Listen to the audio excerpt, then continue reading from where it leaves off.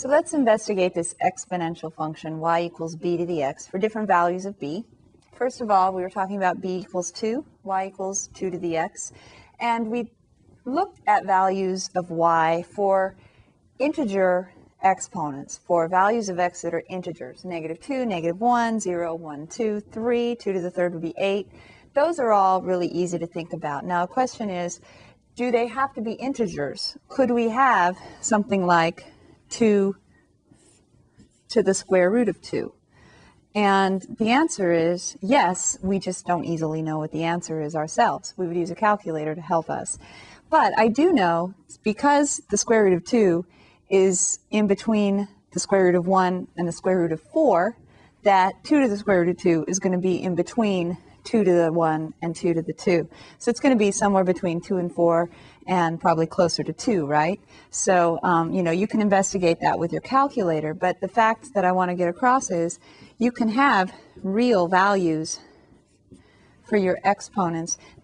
Any real value, it doesn't have to just be integers. So that's why I can draw the graph, and I'm going to put it way over here, of y equals 2 to the x smoothly. I don't have to do, separate little dots for each one. I do know it goes through the point 0, 1 because 2 to the 0 is 1, and then it goes up from there. So this is y equals 2 to the x, maybe. Now we also would like to discuss, can b be 3?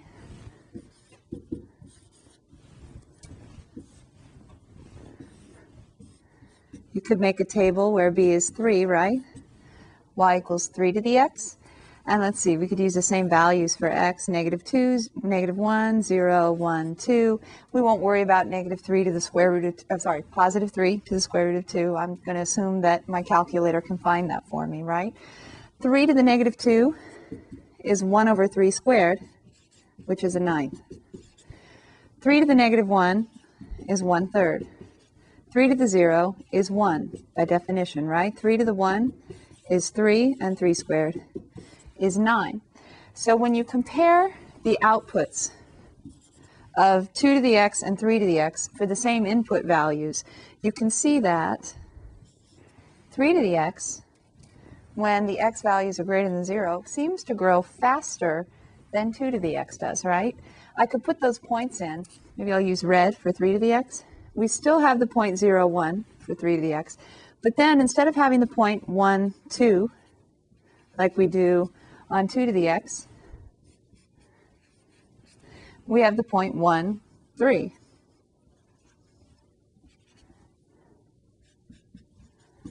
And instead of the point 2, 4, we have the point 2, 9, somewhere up here, right? I'm just kind of fudging because there's no way I'm ever going to be exact anyway, so I want to at least have a steeper graph than 2 to the x. And that works. It's steeper on the right-hand side. But what about on the left-hand side for negative values of x? If you look over at the table again, when x is -2, for 2 to the x, the y value, the output was 1/4. But for 3 to the x, the output is 1/9. So supposing here I'm at -1, this output is supposed to be 1/4. But for 3 to the x, the output is 1/9. So it's way down here, isn't it? And -2, that would be, not quite that bad. When x is -1, 3 to the -1 is just 1/3. So I'm more like here, right? I'm getting ahead of myself. -1, 1/3. And then when x is -2, then the y value is very small. 3 to the -2 is 1/9. So then I drop down even more. So it's interesting to see that the one function, 3 to the x, is under the graph of 2 to the x when the x values are negative. And then they switch their relationship, and 2 to the x is under the graph of 3 to the x when the x values are positive. And where are the two y values equal for the two graphs? Right there when x is 0. Any number to the 0 power, except for 0 itself, is equal to 1.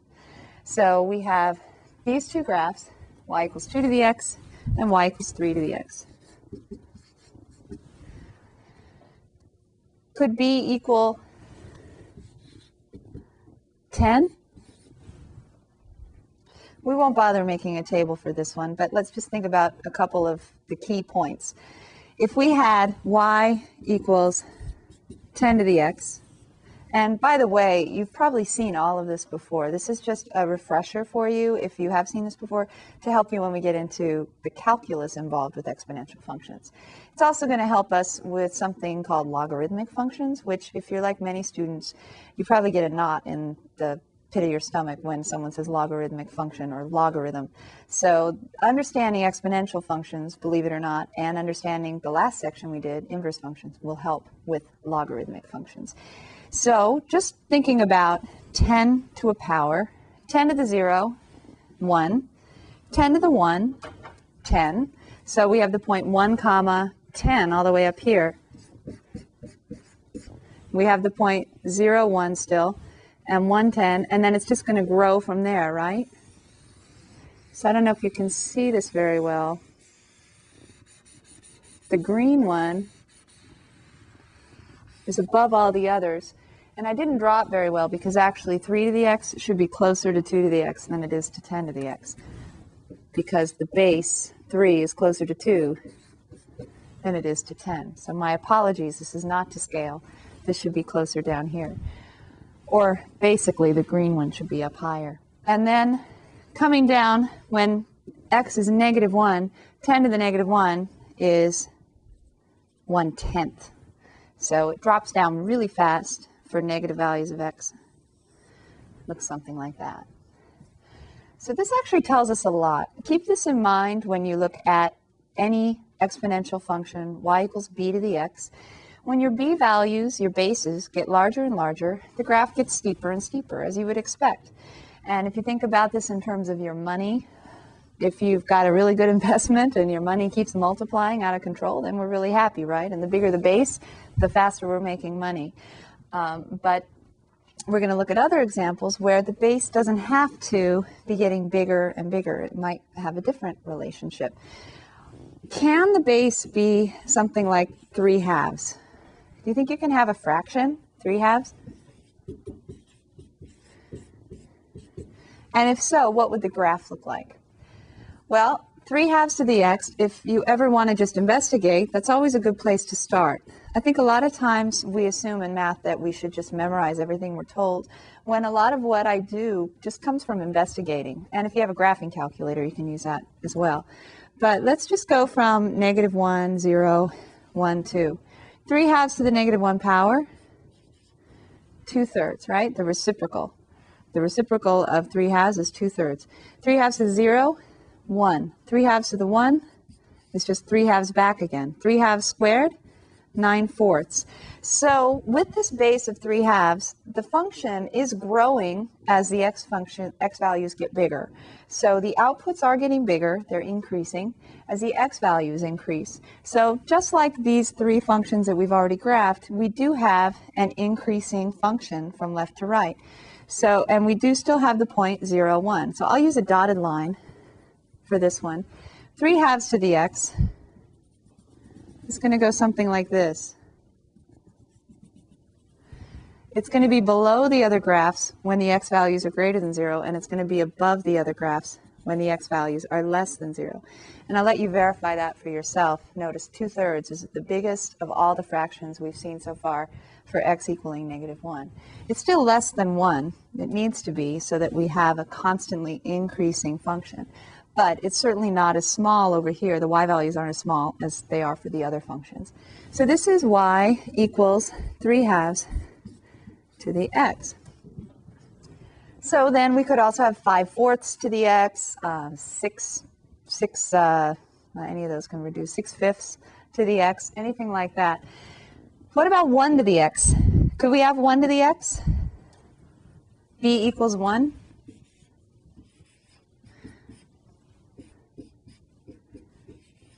We certainly can. Is it very interesting though? Y equals 1 to the x is just the horizontal line. Y equals 1 for all x. Okay. So you'll notice actually that if you start with a base of 1, you've got the horizontal line y equals 1. As your base gets bigger, going from 1 to 3 halves, to 2, to 3, to 10, the graph gets steeper, coming up from this line y equals 1. So we have what we call a continuum of graphs going from here and growing upwards. So this kind of leads us to the next possible question, which is, can we have a base less than 1? For example, can we have a base of a half? If we have a base of a half, that's y equals 1/2 to the x. And if we look at those values, x is -2, -1, 0, 1, 2, for example. 1/2 to the -2, the negative makes a reciprocal, 2 over 1, and then square it, you get 4. -1 to the -2 is, oh sorry, that didn't make any sense. My base is always a half. What's changing is my exponent. So my base is a half. My exponent now is -1.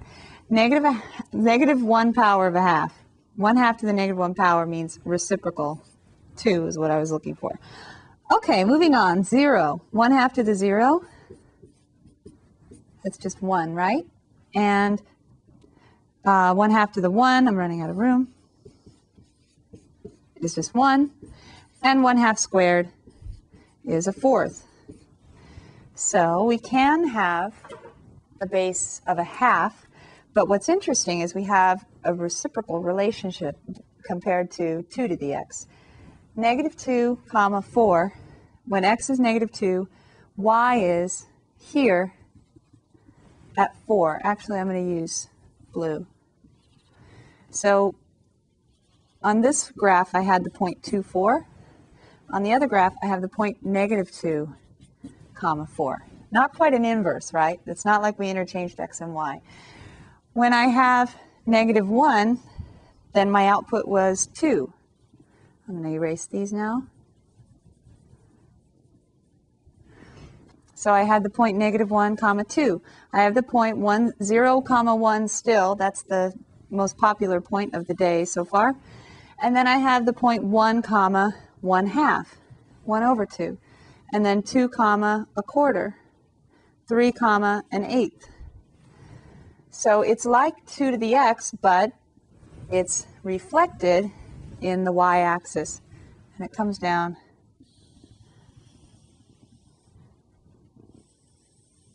like this. And I'm going to make it dotted.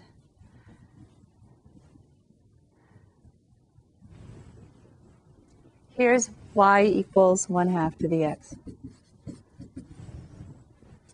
So you can see it's just like 2 to the x, except flipped over in the y-axis. You'll see why it has to have that relationship in a little bit.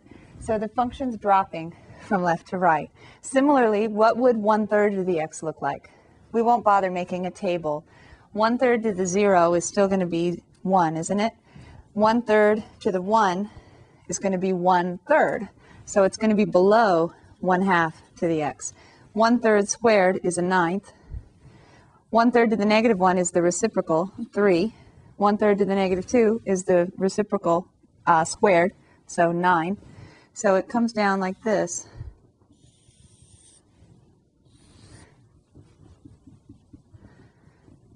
So we can see when we have a base less than 1, instead of rising from left to right, the graph falls from left to right. It's a decreasing function when the base is less than 1. That has a lot of applications in the life sciences and in money and business, so we're going to see those coming up. But for right now, I'd just like you to see the relationship between all these graphs. This is 1/3 to the x. Like that. The closer and closer your base gets to 0, you can see the steeper your graph is going to fall here, and then like this. It's going to fall down faster and faster, closer to the x-axis. Notice when the base is less than 1 also, we have a horizontal asymptote of y equals 0. This time, as the x values get larger, the y values of these functions get smaller and go to 0. So the horizontal asymptote is still y equals 0. It's just on the other side for large values of x going to positive infinity, as opposed to here, we had a horizontal asymptote when x went to negative infinity.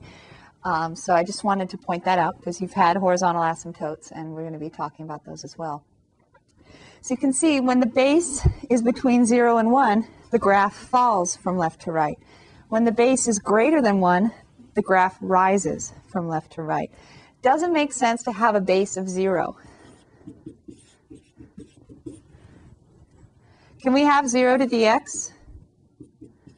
A lot of people would probably be tempted to say that's the same as y equals 0. Is that true? There's one case where we cannot have 0 to the x power. If x equals 0 itself, then y equals 0 to the 0, which is not defined, because for the same reason 2 to the 0 equals 1, 0 to the 0 cannot be defined because it would be forcing us to divide by 0. It's similar in form to 0 over 0, which you learned last semester is indeterminate, right? And you're not allowed to divide by 0 either. So because we don't want to have 0 to the 0 power, we don't usually even bother talking about b equaling 0. Plus, it's just not very interesting, right? 0 to any power other than 0 is just the x-axis back again. So it doesn't really help us very much. Can b be negative? Can b equal, say, -1 or -2? It's certainly okay as long as x is, 1, 2, 3, -1, -2, -3. The graph kind of goes all over the place because depending on whether x is even or odd, you have a positive or negative output. But we also have a problem if x is a half, x is a fourth, any fraction for the exponent that has an even denominator, that's like the square root, isn't it? That is the square root. -1 to the 1/2 power is the square root of -1. Is that real? The square root of -1 is called imaginary because we can only imagine a number that when we square it, we get a -1. So it's not real. So we are at the point where we can define our exponential function, y equals b to the x.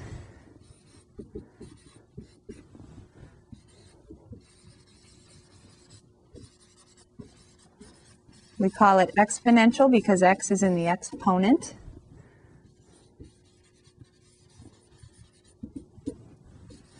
B needs to be greater than 0. And then we also have some properties about it. We know that if b is greater than 1, the graph is increasing on its entire domain. If b is less than 1 and greater than 0, obviously, if b is between 0 and 1, then the graph falls from left to right. If we're just talking about the straight function y equals b to the x, nothing special on there, just y equals b to the x. If b is greater than 1, the graph goes up like this, and it passes through the line, the point 0, 1. And if b is between 0 and 1, it still passes through the point 0, 1, but it passes as a decreasing function. It falls from left to right. Just think about from left to right like we read. If you had to climb up it, then it's increasing. If you could slide down, then it's decreasing. So we've looked at the family of exponential functions for all sorts of possible bases. We haven't looked at a base of, say, a square root of 2, but you could. It's just that you would just not have very much fun trying to graph it. So we're going to mostly think about bases that are easy to work with, and I'm going to show you some applications after that.